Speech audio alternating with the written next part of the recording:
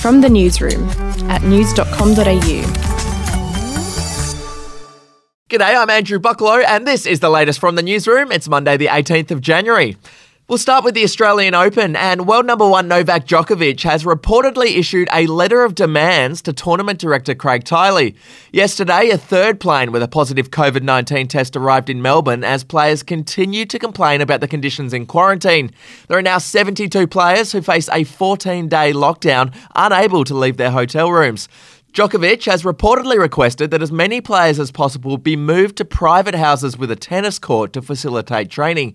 He also asked for a reduced number of days of isolation for players in hard isolation and better meals for those in hotel quarantine.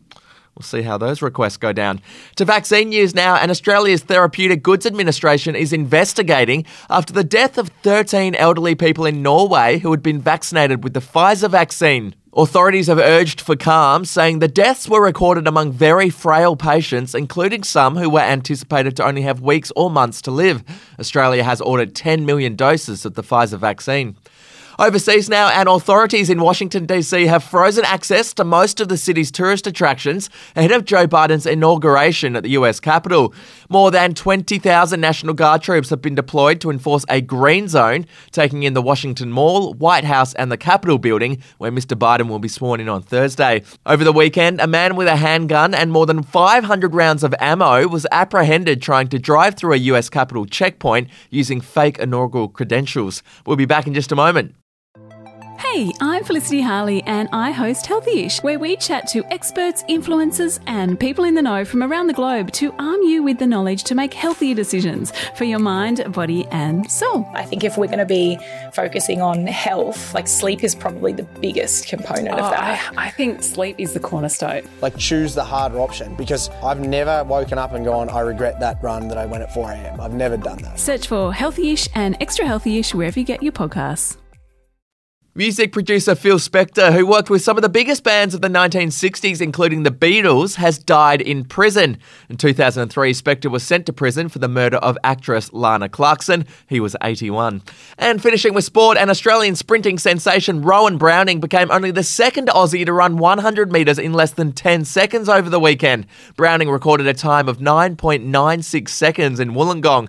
Unfortunately, the run wasn't eligible for Olympic qualification due to a tailwind.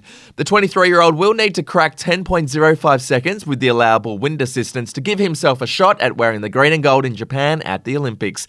And do you want the chance to win $1,000 each week? All you got to do is play the daily quiz at news.com.au/quiz and the cash could be yours. That's it from the newsroom. We'll have another update for you in the afternoon.